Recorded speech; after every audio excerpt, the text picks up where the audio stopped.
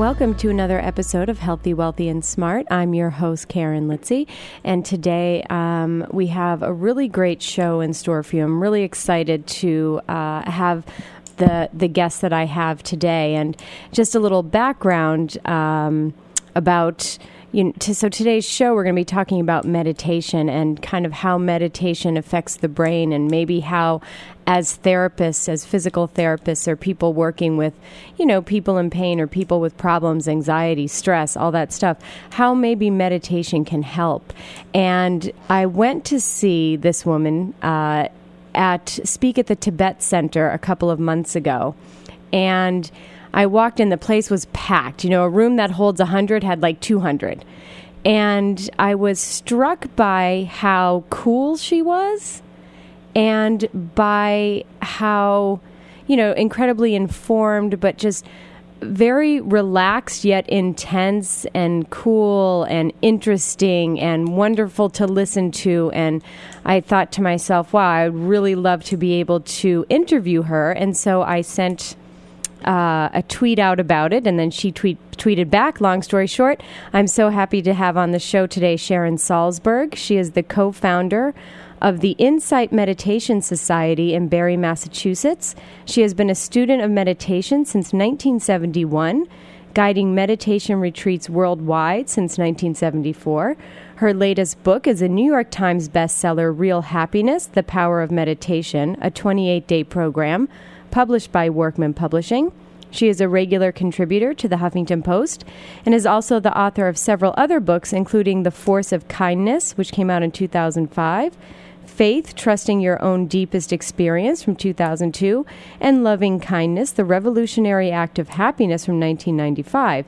And if you want more information about Sharon, you can go to www.sharonsalzberg.com. So Sharon, thank you so much for taking the time out and coming on the show today. It's a great delight. Thank you. Sure. So like I said, I saw you at the Tibet House a couple of months ago, and I am sort of new to the whole meditation practice. And after I went to hear you speak and you guided us through some meditations, there is one thing that you said, and we'll sort of get into it because I think a lot of people have the same problem, but one thing that you said during the guided meditation, during the lecture part of it, that stuck with me was, you're going to wander off 1,000 times and you just always come back. And I used to think, well, if I'm wandering off, then I'm doing it wrong. So I'm just terrible at meditating. When I know that that's really not the case. And we're certainly going to talk about that in a little bit. But to start off, what I think I'd like to know, and what a lot of the listeners would like to know, is so you've been a student of meditation since 1971, so how did you get introduced to meditation? Well, I went to India in 1970. It was kind of like my junior year abroad. I was part of an independent study program at the State University of New York at Buffalo, and in the program you could go anywhere for a year if they approved of your project and study anything with the idea that you'd come back for your final year. And so I created a project. I said, I want to go to India and study meditation. The yearning came in part from an Asian philosophy course I'd taken as a sophomore. It was, quite honestly, looking back, I think it was almost like happenstance. I needed a philosophy course. It was a requirement. I looked at the schedule and I thought, hey, look, that's on Tuesday. That's convenient. Let me do that. And the course totally changed my life. Sure. It was out of that understanding that there were some tools. I don't know what they were, but I heard that they existed. There were some practical, pragmatic tools that anybody could use if they wanted to actually affect their own minds and their level of happiness. So I created the project, and off I went. And how long? So you spent a full year in India. What was it like? So had you meditated at all before going to India? I had not meditated, and I had not traveled before going to India. I was 18, actually. And so when you got there, what was your experience like? And what was it? Because, I feel like a lot of people may have traveled to India, may have meditated, and came back and it didn't stick. Do you know what I mean? Mm-hmm. So what was your experience when you first got there, and what was it in you that you felt like it stuck, that it stuck? Well, I think, first of all, it wasn't a casual yearning. I'd come from a very fractured childhood. I was very deeply unhappy. The yearning to learn meditation was something that was incredibly deep and instinctive. I just thought, if I could learn this, it could really help me. And so when I created the project, it was from that place. It wasn't a casual interest. But one of the obstacles I had in a way was that I wanted something extremely practical. I wasn't interested in the philosophy, certainly not in adopting a belief system, in calling myself a Buddhist or a Hindu or rejecting anything else. I wanted to know what tools I might use in a very practical way. So it took a while. When I first got to India, I didn't actually know where to go. So I wandered around looking for just that kind of situation. And when I finally found it, which I did, it was in the context of an intensive 10-day retreat. That was January 1971. And I walked into that compound, that monastery, never having meditated before for one single second. Oh, my gosh. So that was it. And then a 10-day intensive. And I love when I saw you at the Tibet house, you said you got there and you sat down and they said, okay, we're going to breathe. And you thought, well, I could breathe in Buffalo. Like, why did I have to go to India to breathe? That was exactly my reaction. I thought, really? I thought, where's the magical, esoteric, fantastic technique that I came all the way to India for? And then I thought, how hard can this be? And I was like, whoa, it wasn't that easy. Right. And you've obviously had a lot of, on your website, SharonSalzberg.com, you have on there a lot of the people who have influenced you. And, now you're obviously influencing, let's say, a new generation or a new group of people. So can you kind of speak to the people that have influenced you and how you've taken those teachings and really incorporated it into what you do? Well, each of those teachers has had a profound effect on me, and I'm tremendously grateful to all of them. One of the most important was this woman named Deepa Ma, which is kind of a nickname. It means Deepa's mother. And Deepa Ma was kind of a woman of her generation. She'd been placed into an arranged marriage when she was about 12 years old. And then she and her husband fell deeply in love, which, of course, was not always the case. Then they didn't have children for about 18 years, which was a source of tremendous strife and struggle in the larger, more extended family. And then they had 3 children, and 2 of them died. And then her husband died very suddenly. They were living in Burma because he was in the civil service at the time, and he wasn't feeling well one afternoon, and he came back home, and he died that night. And she was overcome by grief. She was just stricken, and she went to bed. She developed a heart condition and went to bed, and she still had this one daughter, Deepa, to raise. So when the doctor came, this is Burma, the doctor said, you're actually going to die of a broken heart unless you do something about your mind.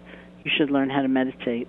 And so she got up and went off to the temple to learn how to meditate. And they say she was so weak that the meditation room was like on the 2nd floor, and she was too weak to walk up the stairs. So she crawled and got up into the meditation room and then began her meditation practice. And when she came out of that course, she did find a kind of strength of compassion for everybody, just this universal love and loving kindness that were the guiding principles of her life from then on. And she was a very important teacher for me, and also is the person who told me to teach. So I kind of take my lineage in a way directly from her. And when I saw you at the Tibet house, you sort of took us through a couple of different meditations. And was it the last one or the second to last one, I think, was the loving kindness meditation? And, it just sort of struck me in doing some research for the show that I didn't realize that there were different kinds of meditations. And I guess maybe different philosophies or even different kinds. So can you kind of speak to what you do and maybe why you do the meditations that you do? Because these are things that I just really had no idea. I just thought like all meditation was just, the same. Like you're just sitting and you're just silent. And I mean, this is how, because I guess naive I am, but I just didn't know. Well, I mean, there's no reason for you to know, really. Yeah. I mean, it's a pretty intricate system. They're just different ways of describing different methods or different techniques. One way is to say that meditation is really like a skills training, and while any one method may develop many skills, sometimes it more emphasizes one or another. Mm-hmm. So you'll find a lot of similarities and also some distinctions between different styles. So one of the skills we say we develop is concentration, which is the ability to gather our sometimes kind of wild, scattered energy, being distracted, being all over the place, and really settle our attention. So in that style of meditation, you might choose an object like the feeling of the breath, or it could be the loving-kindness phrases, or a mantra, or an image, or a sound. It could be really anything. And you rest your attention on that object, usually to discover, like, wow, it's not 9,000 breaths before my mind wanders. It's like 2. Right. That you're often running somewhere, and what you need to practice is gently letting go and coming back, and gently letting go and coming back. And over time, there gets to be a much greater strength of presence and steadiness of attention. Yeah, I mean... Go ahead. Oh, no, go. I was just going to say, I think it was like so powerful when you said like you're going to wander off and that's okay, and that it's okay to come back, because I think a lot of people, myself included, feel like as you're trying to sit and concentrate on your breath, you're sitting there and you're like, boy, I could be doing the laundry. I should be cleaning my house. I should be reading this book. I should be treating another patient. And so I thought once you wandered off, it was like, that's it. The meditation's over. You can't, and it really helped me to hear you say that.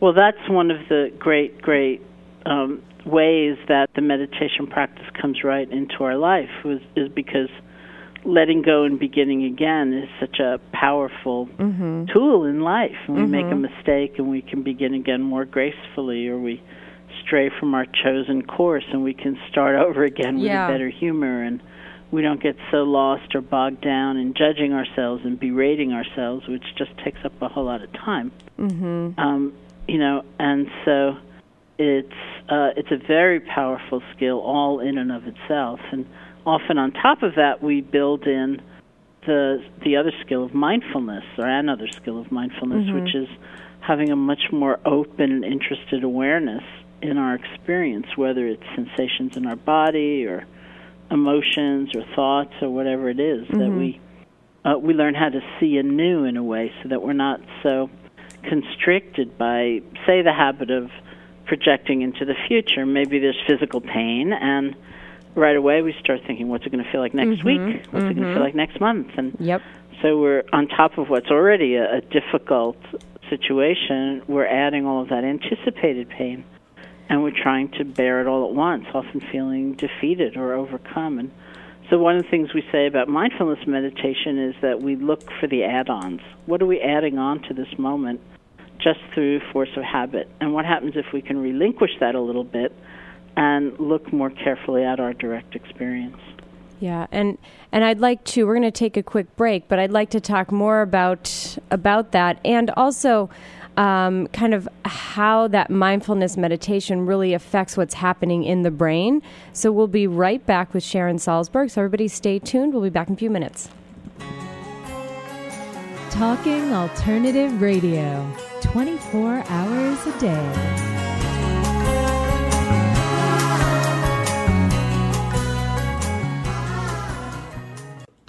Do you need a business plan that can guide your company's growth?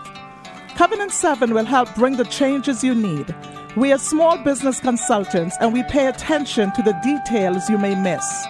Our coaching and consulting services are guaranteed to lead to right growth for your business. Call us at 917-833-4860 for a no-obligation free consultation. Check out our website at www.covenant7.com. Are you fed up with talking points rhetoric? Everywhere you turn, it's left or right spin, ideology, no reality. In fact, it's ideology over intellect. No more. It's time for the truth. Join me, Larry Sharp, a.k.a. The Neo Sage, Tuesday nights 9 to 11 Eastern for the Ivory Tower radio program. In the Ivory Tower, we'll discuss what's important to you, society, politics, business, and family. It's provocative talk for the realist and the skeptic who want to know what's really going on, what does it mean, and what can be done about it. So gain special access to the Ivory Tower and listen to me, Larry Sharp, your Neo Sage, Tuesday nights, 9 to 11 New York time. Go to ivorytowerradio.com for details. That's ivorytowerradio.com. The Ivory Tower is a great place to visit for both entertainment and education. Listen in, Tuesday nights, 9 to 11. It will make you smarter. Hey, all you crazy listeners. Looking to boost your business? Why not advertise on Talking Alternative with very reasonable rates? Interested? Simply email at info@talkingalternative.com. Talking Alternative.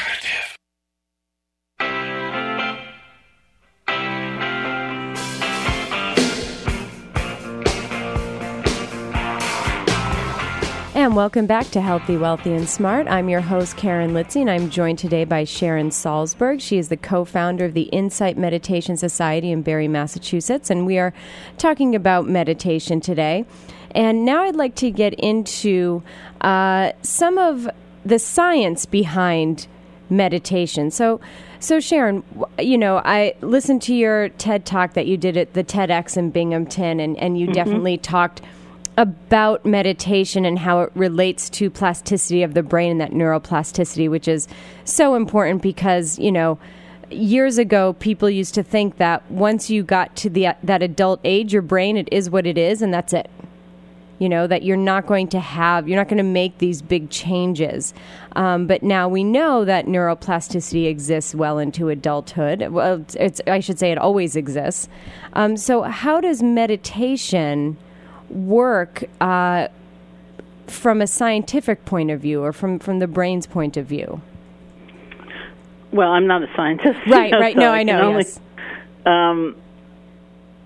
I think one of the most exciting things, of course, is this idea of neuroplasticity, because when I was younger and in school, we were taught that there was no such thing, that past a certain age, say in your 20s, that neurons would not regenerate, that the structure and function, the circuitry of your brain was fixed, and unless something, you know, terrible happened, in which case it was just a one-way street to change. It wasn't going to change for the better. And neuroplasticity, which is this incredible discovery about just how plastic the brain is, through training, through environment, through exposure, is an enormous thing. And the scientists are, it's really like just in its beginning stages. Sarah Lazar at Harvard did a number of studies on meditators and discovered that the gray matter of one's brain actually thickens, so that's a good thing.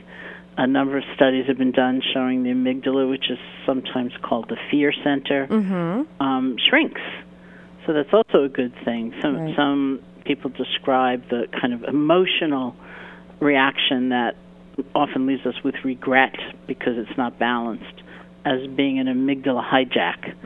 You know, so the tendency to get overcome in that way will be reduced. The hippocampus is said to extend memory centers, things like that. Barbara Fredrickson in the University of North Carolina is doing a lot of study using lovingkindness meditation in particular and the vagus nerve, and showing that there's a big correlation. There's just the beginnings of studies being done showing the effect of loving-kindness meditation and the length of telomeres, which affects aging.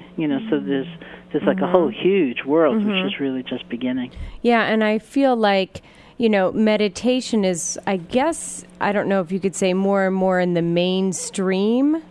I feel like there's a lot more attention to meditation, whether it be in the news or, I was watching a news clip yesterday, I think it was from last year or the year before, looking at children meditating. So that, they can learn to sort of calm themselves down or sort of calm their mind, calm their bodies a little bit. And, it's not like a child is sitting there for 20 minutes, but it's enough that, and all the children really loved it. And these kids were maybe like 8 or 9 years old. I know. I saw a news clip of a little girl. She was maybe 5 years old, and they were doing mindfulness exercises in her school, including having what they call a peace corner, where a kid can go if they're very distraught, if they're very upset, and just kind of chill out. And, so she was so cute. She was like 5 or 6 years old, and she said, "Mindfulness is the best thing in my life so far." Oh, my God, that's so sweet. And I thought, me too. I agree. And, I just think, as you know, I'm a physical therapist, and so I see a lot of patients with chronic pain issues, and the areas that you were talking about, sort of the hippocampus, the amygdala, and even the prefrontal cortex, and those parts of the brain are all affected positively by meditation. And these are all also parts of the brain that we know are involved in sort of a pain neurotag or a pain neurosignature.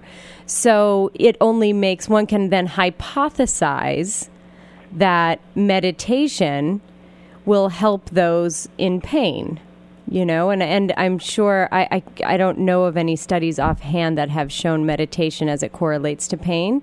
But I know that there are researchers in Australia that are sort of really focusing on this as an adjunct to our treatment. So I guess my question is for you is, do you get people that maybe come to you with painful problems that are looking to meditation? Well, definitely. I think there is one study, I don't know where it was published, conducted by Richie Davidson at the University of Wisconsin at Madison, by his lab. So I don't know if he was the principal investigator or someone else at the lab, but I was on a panel once with him and Mathieu Ricard, who had been one of their main subjects. Mathieu is a Buddhist monk in the Tibetan Buddhist tradition, and he was also a scientist. So he's often used as a collaborator on experiments to try to design them in an authentic way. And the Dalai Lama. Anyway, this is the panel, and Richie was describing the results, and as far as I can recall, it had a lot to do with the anticipatory cycle, that meditators were showing the same response to pain as non-meditators, but what would happen would be that kind of heightened response would get relinquished in the meditators. And in the non-meditators, they would just be staying in a state of anticipation, like when's the next bout, when's the next hit, something like that. And that, of course, is a huge difference in one's personal experience of a painful situation. Sure, and kind of even what you said in the last segment where, if you're always kind of thinking ahead, well, if I have this and I can't do this, I can't do this. And, it's sort of like the catastrophization of your pain experience. Well, if I have pain now, well, then I'm not going to be able to go to work. If I can't go to work, then I'm not going to be able to pay for my rent, and I'm going to be homeless. I can't provide for my family. And these are things that really, truly go through people's minds. So to be able to use meditation to maybe harness that in and bring you more into the moment, I think is incredibly beneficial. Oh, I think it's enormous. So that would be really that fundamental principle of meditation. We look for what we might be adding on to the moment's experience that, in fact, might be making it worse. Yeah, absolutely. And, and I see that a lot. I see a lot of the catastrophization and fear avoidance behaviors and things like that. And so when I tell patients, have you tried meditation? I say you could go to the Tibet House. You can go to different websites. There's free meditations all over the web. But what a lot of people say is, well, I don't have time. I can't sit for 20 minutes. Mm-hmm. And I'm sure you get this also. So what would your response be to that person who says, well, I can't sit for 20 minutes. I've never meditated. How can I sit for 20 minutes? Because I think it's a preconceived notion. You could start with 5. Yeah. Many people do. Yeah. I think the everydayness of it tends to be a more significant factor than the duration. Mm-hmm. Any single experience, any single session, but it's an interesting thing to look at anyway in general, because if somebody were saying to me, you have to do this thing for 4 hours a day before you see any kind of result, mm-hmm. then that would be a very reasonable hesitation. Like, I don't have 4 hours. But you think about that, 20 minutes? Wow. Yeah. Is it that we feel it's selfish, that it's too self-centered, we can't take the time for ourselves, our to-do list is too huge, or we think we have to sit in a certain bizarre posture, mm-hmm. Uncomfortable, or that we have to demand our thoughts stop, that we have to have a totally blank mind, and what idea do we have of what's expected of us in that 20 minutes? And sometimes those concepts, those ideas we carry around are quite off the mark, and it's mm-hmm. more relaxed and more easeful and even more fun than we might have imagined. You can sit in any posture. You don't have to make your mind blank. The whole idea is relating differently to things, not wiping them out. Mm. So it can be okay. And if you can't do 20 minutes, maybe you can do 5. Mm-hmm. Mm-hmm. Yeah, and I have one more question before we go for another break. And this was a question that I got on Twitter from Pete on Twitter. Said, is it crucial, and I think this goes with what we're saying, but is it crucial that one begin one's day with a meditation? He has found caffeine a meditation challenge. So is it crucial that you start your day, or can you meditate at any point during the day? You can meditate at any point. And really, and the other question is do you have to meditate at the same time every day? So, like, if you can't do it in the morning, let's say you can do it in the afternoon, does it always have to be around the same time in the afternoon? No, it really doesn't. Uh-huh. I know that finding, even though on one level it sounds amazing, I know that finding that 20 minutes or even 10 minutes is awfully difficult for us for a whole variety of different reasons. So people ask me questions all the time, like, should I sit in the morning or should I sit in the evening? Should I sit alone or should I sit with others? Should I sit or should I lie down or should I walk? Because there are lots of postures in which one can do meditation. Mm-hmm. Should it be the same time every day? Should it be the same place every day? And I always respond by saying it depends on what works for you. Mm-hmm. It's so hard to make it real. It's one thing to have it in one's mind. That would be awfully good to do. I bet that would help. Or so many times, like my last book, as you said, was called Real Happiness, and it's a guide to meditation. And so many times people come to me and say, I'm buying your book for my cousin. I could never do it. It's like we always think, well, the other guy can do it. I can't. And I know it's so hard. So I always say you have to do what's going to help you make it real. Mm-hmm. So that you're not thinking only about your cousin, you're not thinking only about tomorrow. I'll start when I get to a quieter place, whatever it is, but how am I going to make it real right now? And if that means sitting in the morning, try to sit in the morning. If it means sitting at a different time each day, sit at a different time each day. You just have to see what's going to be supportive to you. Okay, and that makes a lot of sense. And we're going to take a quick break, and we'll be right back with Sharon Salzberg, so stay tuned.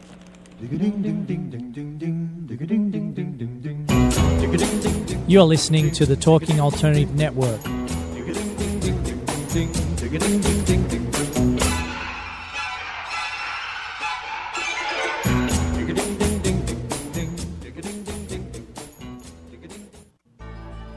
Are you suffering from aches and pains?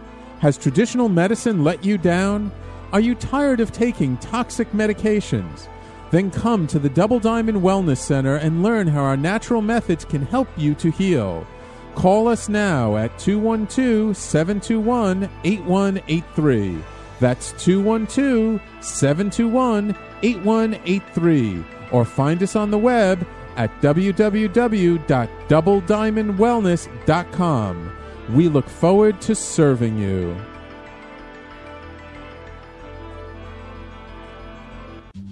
Hi, I'm Austin Marola. And I'm Sloan Wainwright. We're the hosts of the new Thursday morning show, The Music Power Hour. At 11 a.m. We're going to have fun. And shine the light on all aspects of music. And its limitless healing possibilities. We're going to invite artists to share their songs and play live. We'll be listening and talking about great music from yesterday to today. So you're invited to share in our musical conversation. Your ears will be delighted with the sound of music. And our voices. Join Austin and Sloan live Thursdays at 11 a.m. on TalkingAlternative.com.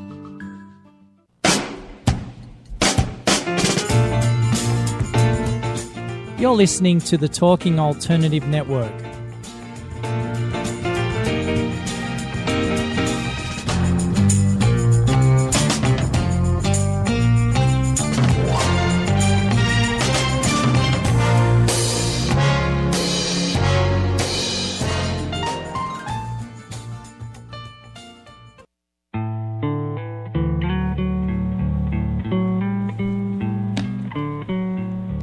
And welcome back to Healthy, Wealthy, and Smart. I'm your host, Karen Litzy. I'm joined today by Sharon Salzberg. She is the author of the New York Times bestseller, Real Happiness, The Power of Meditation, a 28-day program.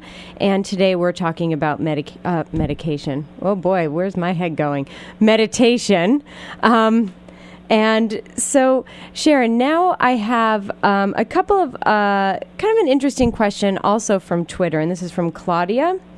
And she said that so many emotional distractions have begun to surface when I sit to meditate. And how do you address them, and how do you move through them? And I think a lot of people probably have this issue, so I think it's kind of important to address. Well, certainly one of the things that happens anyway when we meditate is that through the force of that introspection, many things arise. We're not so distracted anymore.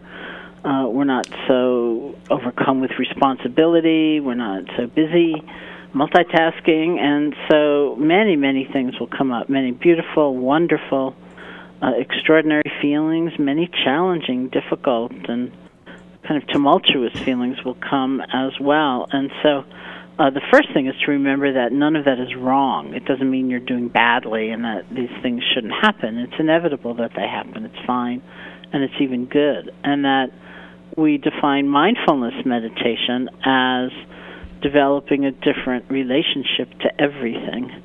So when pleasant and wonderful things come up, we try to be with them fully without holding on and trying to keep them from changing. And when painful and difficult things come up, we try to transform our relationship to them so that we're not adding on the things that make them worse, shame and guilt and pressure and projection into the future. And even with neutral and ordinary things, the kind of repetitive, routine, unexciting things that come up, like just a breath, something like that, we try to actually wake up and connect more fully and completely to them so as to enjoy them rather than just be bored or dismissive. And so we work with everything. And so one of the things we'd say right away is if it's a strong emotion, see what's happening in your body. How is it manifesting in your body? You know, your shoulders getting tense, is your heart pounding, is your stomach clenching, just to do a kind of investigation, like how is it in my body? And then we kind of hang out with the mood itself or the emotion, with noticing the add-ons, seeing if we can let go of them, coming back to what we're actually feeling, and looking inside that feeling. It's not why is it there, or how am I going to get rid of it, or how am I going to strengthen it, but what is it? If we're taking a look at anger, for example, we might see lots of moments of sadness and fear and helplessness and all kinds of things. And so we get a much deeper understanding of the nature of anger because we realize it's not just one thing.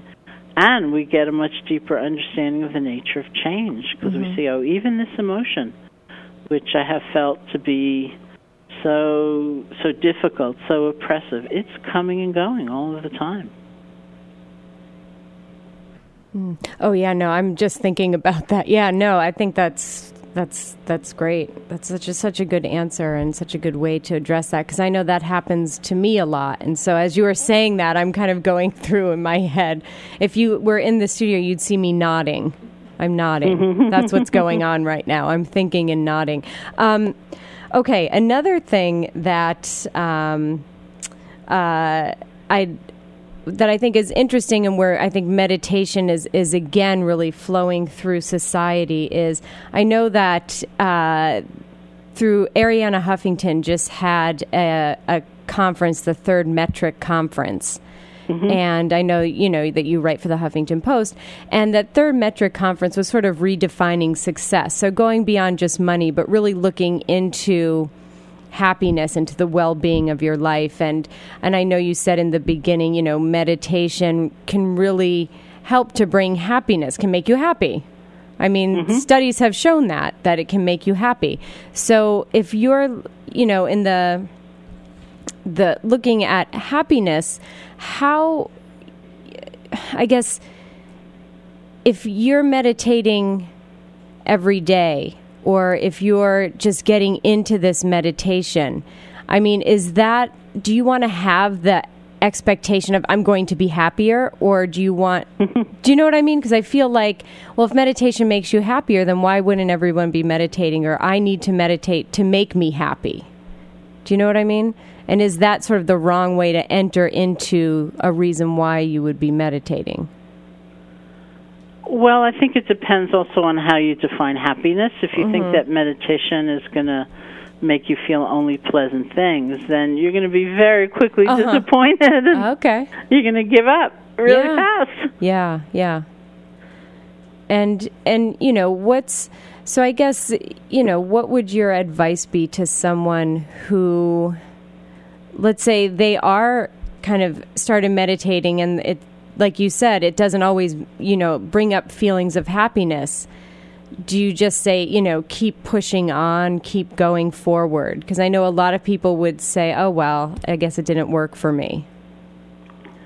Well, I think that's one reason why it's either good to work with a teacher or to have a community, or just to keep reading, keep listening to tapes, because, there are ways of talking about happiness, so it's not even a feeling. But it's a much stronger sense of connection, so that if I had one teacher, for example, a Burmese meditation teacher, who used to say things to me like, try to be mindful every time your hands are in water. So that's washing dishes, washing my face, whatever it might be. And that was an example of taking a really routine, ordinary, unexciting experience and having it come alive, because I was paying attention. Instead of being totally disconnected from what I was doing in the moment and just lost in something else. So was I happier? Yes, I was much more connected. I actually enjoyed the feeling of my hands in water, which I've been missing routinely. And this is why we look for ever-increasing levels of stimulation, because we're not with the small things and the subtle things. We're caught in this kind of intensifying cycle. And so that's one thing. And then what about when we are enjoying something and it's delightful and it's wonderful, and right away we start thinking, how am I going to keep this? Right. How am I going to make sure I have it next week too? We can see directly that buying into that thought actually doesn't increase our enjoyment. It threatens our enjoyment in that moment. So when we notice that thought, can we practice letting go? That'll make us happier. Yeah, definitely. Right away. Definitely. And then, of course, there are all those painful times physically or emotionally or mentally, whatever it might be, where just through the force of habit, we may be exacerbating the suffering and making it so much worse. So it doesn't mean that we're going to find the pain just so nice or anything like that, but it's so much better than when we're adding on all of those other levels of difficulty, and so that'll make us happier too. Yeah. No, that makes perfect sense. And do you have, this was a question from Erica, do you have any recommendations on good guided meditations to listen to? Because she said without finding some guidance, since she's a beginner, she tends to lose focus. There are many. Yeah. In my book, Real Happiness, there's a CD. Oh, cool. And that has guided meditations on it. So I did a range of them, the breath and lovingkindness, and I think walking meditation is on there. They're all written in the book, but there are a selection of them that are on the CD. Great. And there are just so many. I know there's so. I know. I know. Yeah. And I have to say, when I saw you at the lecture at the Tibet House, and you did the loving kindness, and you sort of started do a loving kindness for someone else. What was so interesting was the person that I said, okay, I'll do my loving kindness for so and so, and literally the next, and I haven't talked to this person in maybe a month or so. The next morning, she sent me an email. To sort of see how I was doing, and she was thinking of me, and I thought, whoa, that's nice. I'm kind of freaking out about this right now. What just happened? And so I told her, I said, I just did a loving kindness meditation last night with you in mind, and it was just, very, very. I don't even want to say, it's not what a coincidence. But, I thought that was really interesting. And so I've actually been doing the loving kindness meditation more so than any other, because I feel like that was a way, because sort of repeating those mantras that you had suggested is a much easier way for me to kind of to focus and not let my mind wander off to, I have to go to the dry cleaners, I have to go shopping, and I have to feed my cat. That's great. So I thought that for me, and like you said before, everybody is so different. And if you're not good at one form, it doesn't mean that you suck at meditating. Oh, no, absolutely. Really. And that there are options, which I did not know until I went to hear you speak. And then I went again a couple of weeks later to hear another guy, and I can't remember his name. Anyway, he's works with Joe Loiza, with Dr. Loiza, yeah. Miles. And Miles, yes, with Miles, and he was, very interesting as well. And he said, it's if you're having a hard time, you can count your breaths. And I was like, you can count them? I didn't know you were allowed to count them. And so, that made it a little bit easier, too, because I didn't realize you were allowed to do that. I thought you just had yes, to. you are. Yeah, I did not realize that. And, even when I saw you, and this is sort of another, I feel like, meditation cliche, but, looking for, the bright light or the golden light or the silver light, and you were like, it doesn't matter what the light is. Nor if you have to picture light, you don't have to do that. And I was like, oh, okay. So it just made it a little bit more doable and a little bit less daunting and scary. So I thank you for that, and Miles as well. So anyway, that's coming from a true beginner. And I know that I had all these sort of meditation cliches. I thought you had to sit on the ground with your legs crossed and your fingers together on your knees, all that stuff. And it's so refreshing to know that it doesn't have to be that rigid. It's true. Well, those cliches really hurt us because so many of us hold them, and then we think, oh, I failed. I hear that comment so often. Yeah. I say to people, I'm a meditation teacher. Of course, way back when, I used to hear, ooh, that's kind of weird. Or occasionally I would hear, this is in the 70s, I'd hear, oh, did you meet the Beatles when you went to India? I'd say, no, sadly I didn't. They went before me. And then commonly I hear these days, after I believe all the research and the science, I hear, oh, you teach meditation. I could use some of that. I'm so stressed out. Yeah. Yes. But I also hear, oh, I tried that once. I failed at it. Yeah. And that's, of course, of great concern to me, because then I think, oh, you had some idea, most likely, about what you're supposed to be experiencing, and you didn't have precisely that experience. But you can't fail at it, really. Yeah, and that's really good to know. And we're going to take a quick break, and we'll be right back to kind of wrap things up. So everybody stay tuned.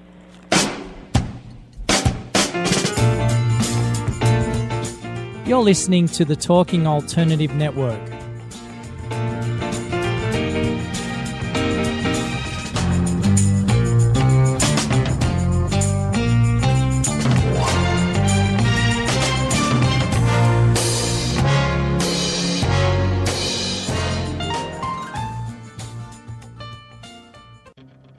Are you stuck in your business or career? Trying to take your business to the next level and it keeps hitting a wall? This is Sam Leibowitz, the Conscious Consultant. I will help you get to the root cause of your abundance issues and help move you forward in your life. Call me now and let's create the future you dream of. 212-721-8183. That's 212-721-8183. The Conscious Consultant, helping conscious people be better business people.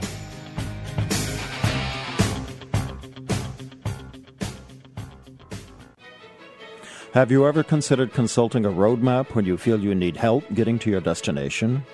When the normal path seems blocked, a little help can come in handy when choosing an alternate route. Your natal chart is a map of your potentials.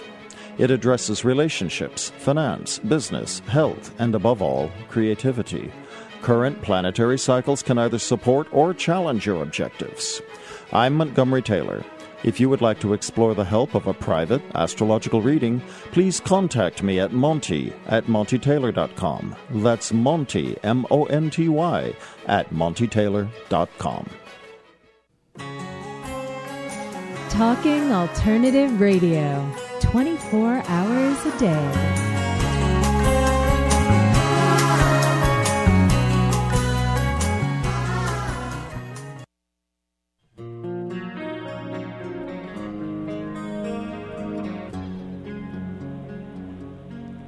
And welcome back to Healthy, Wealthy, and Smart. I'm your host, Karen Litzy. I'm joined today by Sharon Salzberg. She is the co-founder of the Insight Meditation Society in Barre, Massachusetts. She's an author and a teacher of meditation. And we've been, at the last segment, I feel like I was getting all my beginner questions answered. Meditation for beginners. And kind of breaking through some of the meditation cliches. And Sharon, during the commercial break, we were talking here in the studio, and we were saying other sort of cliches like, do I have to burn incense? Do I have to sit on a pillow? Do I have to have a Buddha in front of me? All of this stuff, because like so-and-so said I need to buy a meditation pillow. So I can't meditate until I buy that pillow. And these are all things that, you're laughing. They're obviously not true.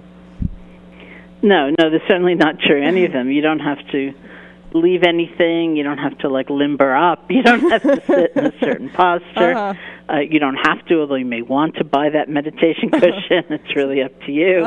You can sit on your couch if you want. And there is also walking meditation, which is a perfectly fine form of meditation. There's even lying down. Although, of course, with lying down, you might fall asleep.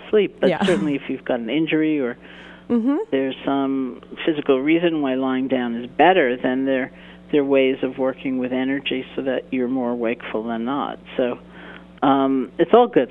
Yeah, and here's a question, I think kind of an interesting way to start to begin to wrap things up. But like I said earlier, I'm a physical therapist, and I have a lot of therapists and trainers in yoga and those type of people that listen to the show.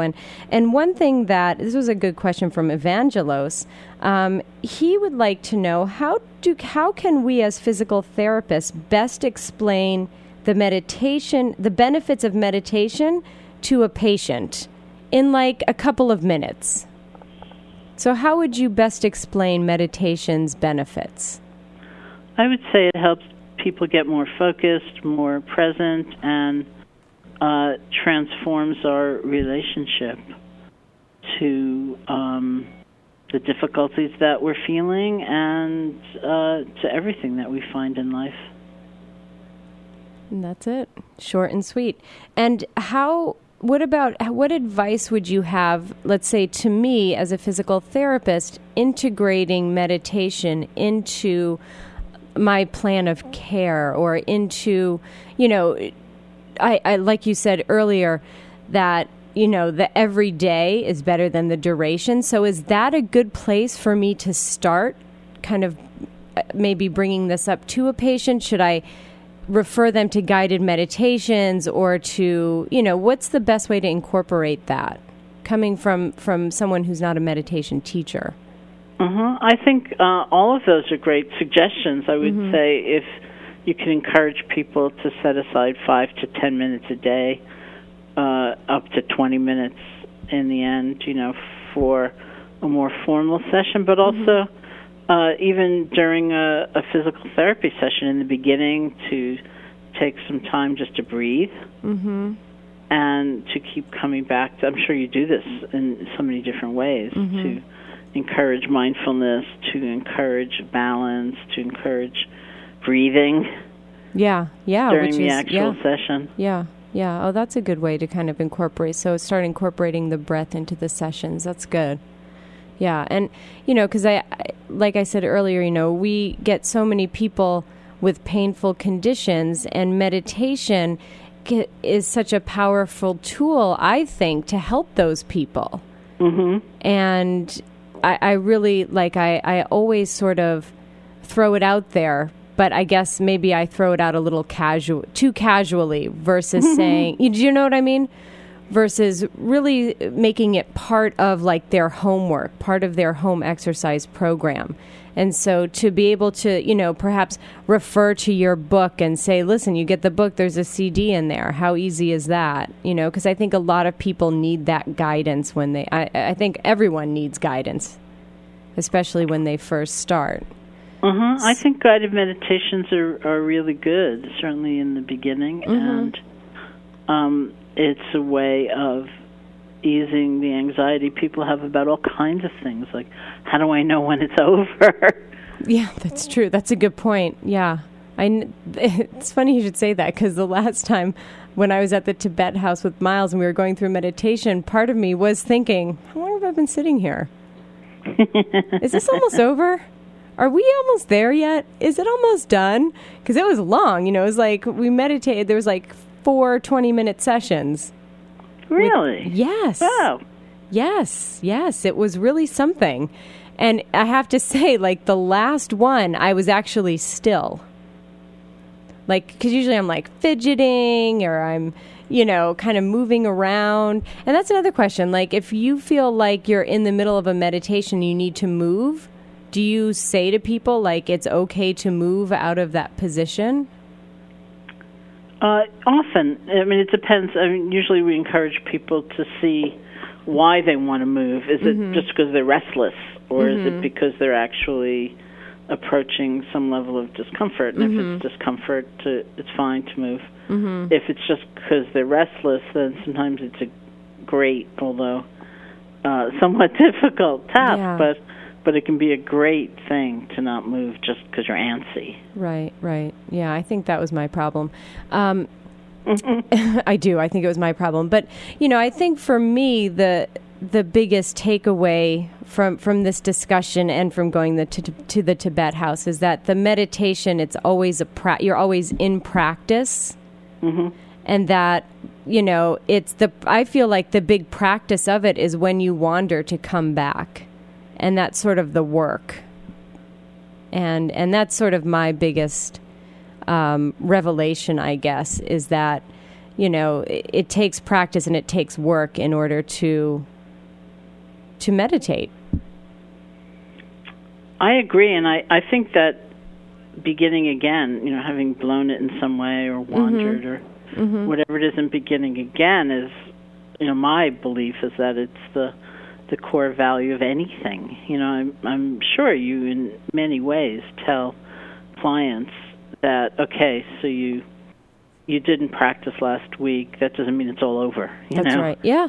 Let's start again. Or you made this mistake, and okay, now we're going to begin again. And you can't spend the next year lamenting the fact that you made the mistake, because you're not going to get anywhere.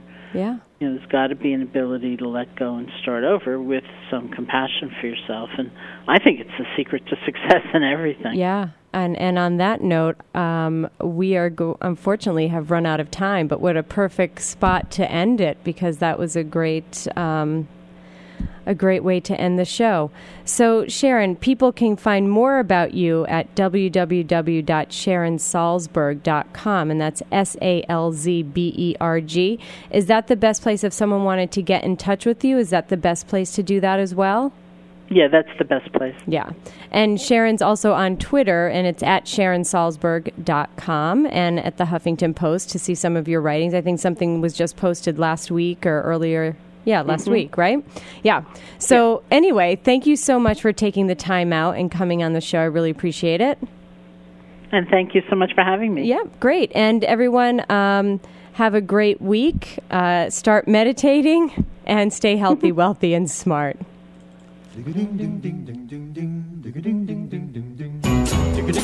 You're listening to the Talking Alternative Network.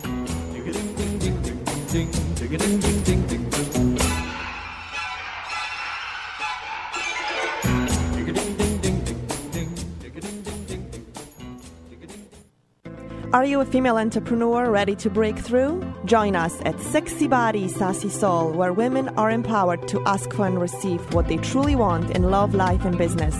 Tune in Thursdays at noon Eastern Time to learn tips and juicy secrets from inspiring women and men who dare to define their success. Get inspired, stay motivated, and define your version of joy and success with Sexy Body, Sassy Soul every Thursday at noon New York time on TalkingAlternative.com. Are you suffering from aches and pains? Has traditional medicine let you down? Are you tired of taking toxic medications? Then come to the Double Diamond Wellness Center and learn how our natural methods can help you to heal. Call us now at 212-721-8183. That's 212-721-8183. Or find us on the web at www.doublediamondwellness.com. We look forward to serving you.